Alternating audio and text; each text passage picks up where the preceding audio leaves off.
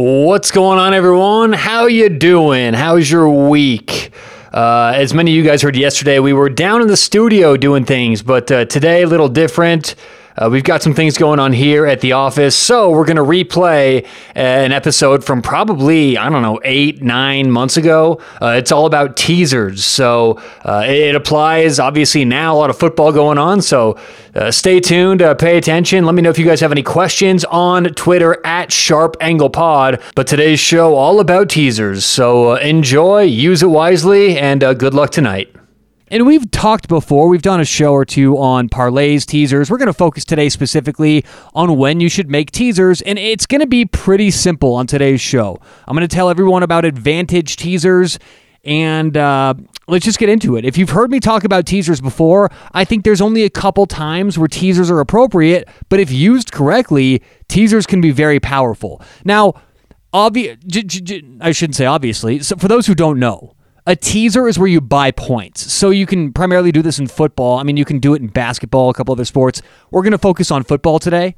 And on most sites, at most books in Vegas, New Jersey, across the country, you can get 6-point teasers, 6.5-point teasers, or 7-point teasers. Now, you're going to get occasional websites that offer teasers really at any number. You're going to get some websites that offer 10-point, 14-point teasers. Today, we're going to focus on the standard 6, 6.5, and 7-point teasers. So, what does that mean? If you do a teaser, that means you can buy points in whatever direction you choose. So, let's say there's a game where two teams, Team A is -7, which would obviously mean Team B is +7. Well, you can, if you do a 6-point teaser, you can manipulate either spread. So if you take the favored team from -7, you can now take them from having to win by an entire touchdown, right? If they win by 7, you push. If they win by 8, you win. If they win by 6, you lose, right? That's what a 7-point spread implies. What you can do is take that -7 all the way down to -1. So that team now just has to win the game. Same thing with the +7. If you want to buy 6 points, you can now move +7 to +13. So before, when you had that 7-point cushion to lose, now you have a 13-point cushion if you're the underdog. So that's a teaser. The catch is you have to put 2 teams in. So you can't just buy 6 points for one team. It always has to be a minimum of 2 teams on every teaser. Now, it's important to remember that all points are not created equal. And if you're buying onto a certain number or off of a certain number, it can be worth a lot more, especially in football. And I would think of it this way. Remember in school, right, where you would, the grading system, maybe it's all different now, I have no idea, but I think most people listening, because I'm assuming you're all over 21 if you're gambling, 90 to 100 was an A, 80 to an 89 was a B, 70 to a 79 was a C, so on and so forth, right? Well, if at the end of the year, and I know I'm kind of dumbing this down, I don't mean to patronize anybody, I'm just trying to simplify this. If at the end of the year, your teacher says, okay, you can add 3 percentage points to any score you have, right? That 3 percentage points is going to be much different if you have an 89 or an 85.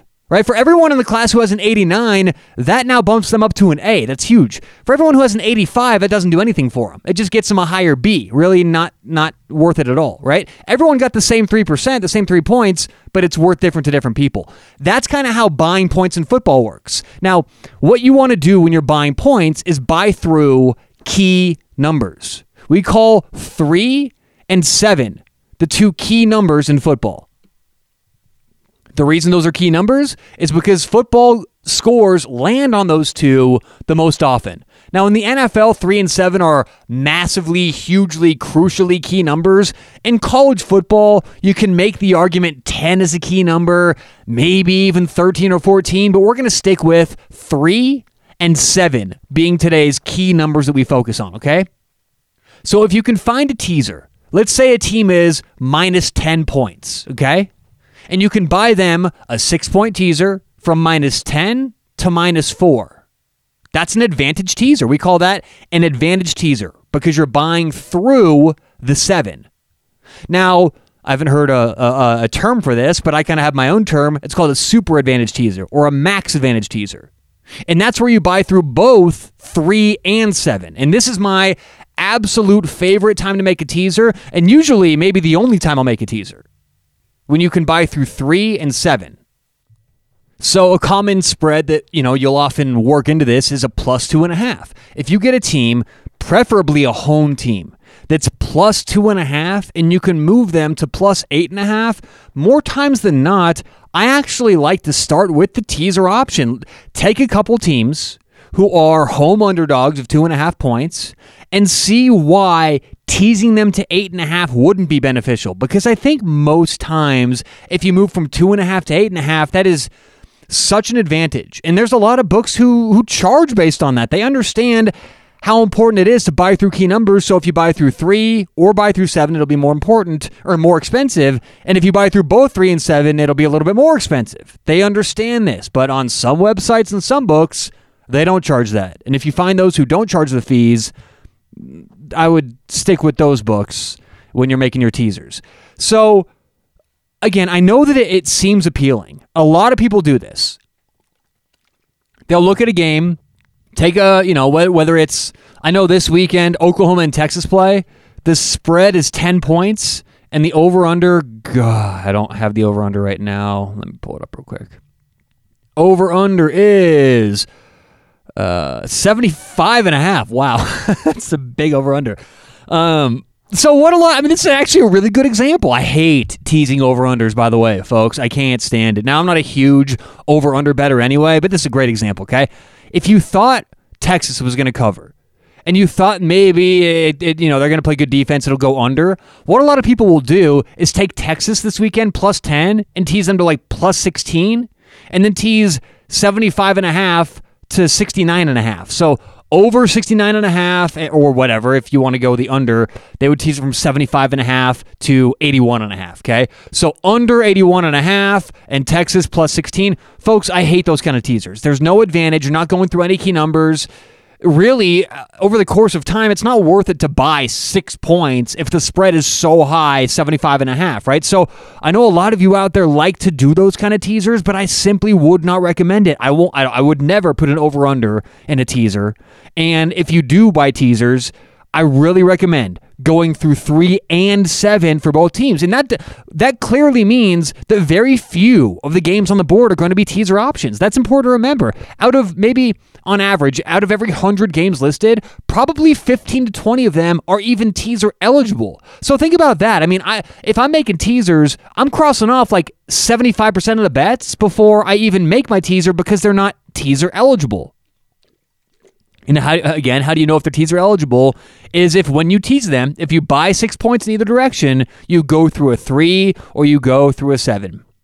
So, I'm keeping things pretty brief today, but I know this can kind of be, look, for a lot of people who do teasers all the time, this is normal, this is commonplace, you're used to this. But for those who don't do teasers often, that's kind of who I want to get this across to, because if you're just getting going and you're just learning about buying points, it can be very misleading. It seems like something that's a great proposition when really if you're not buying an advantage teaser, it's not good at all. It seems like a parlay, right? It seems good. Very little financial incentive to make teasers. It makes you feel comfortable. It makes you feel better about your bet. But unless you're buying through 3 or 7, preferably both 3 and 7, I wouldn't make the bet.